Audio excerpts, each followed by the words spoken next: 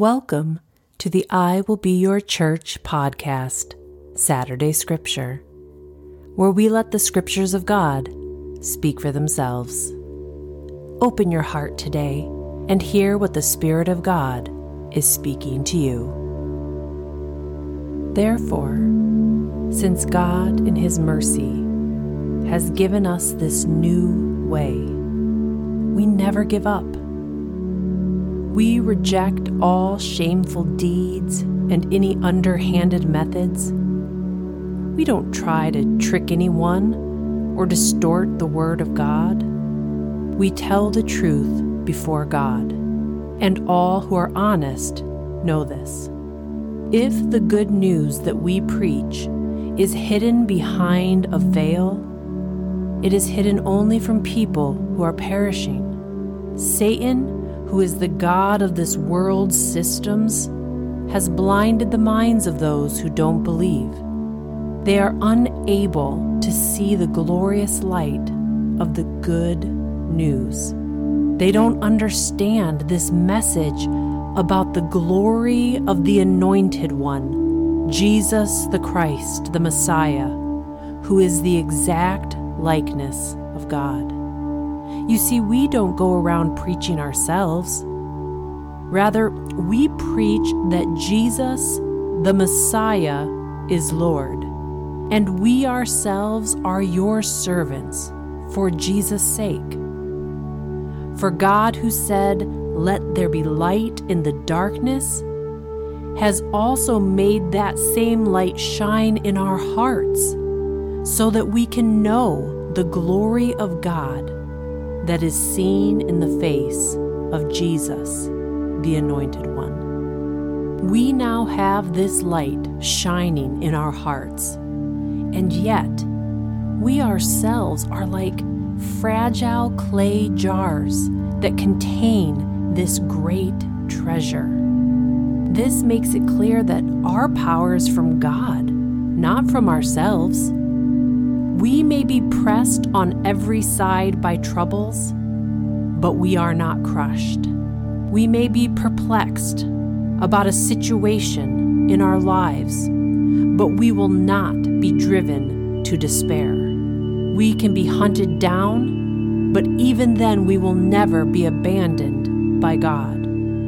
We may get knocked down, but we are not destroyed.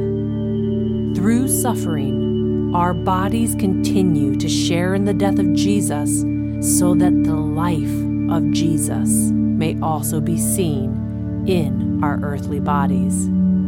Yes, we do live under constant danger of death because we serve Jesus, so that the life of Jesus will be evident in our dying bodies.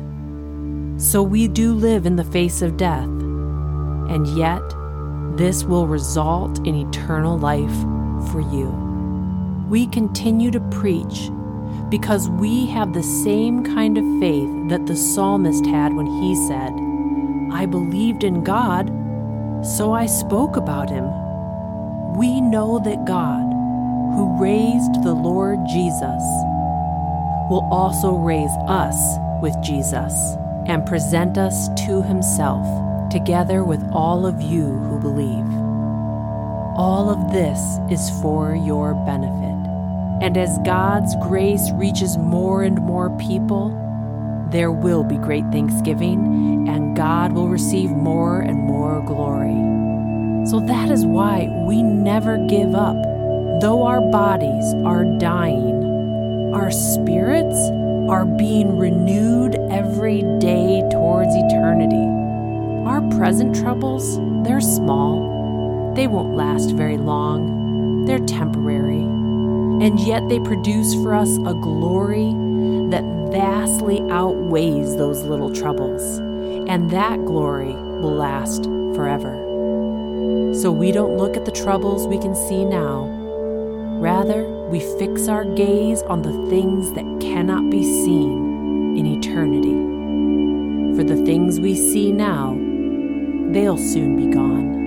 But the things we cannot see, those will last forever. 2 Corinthians chapter 4.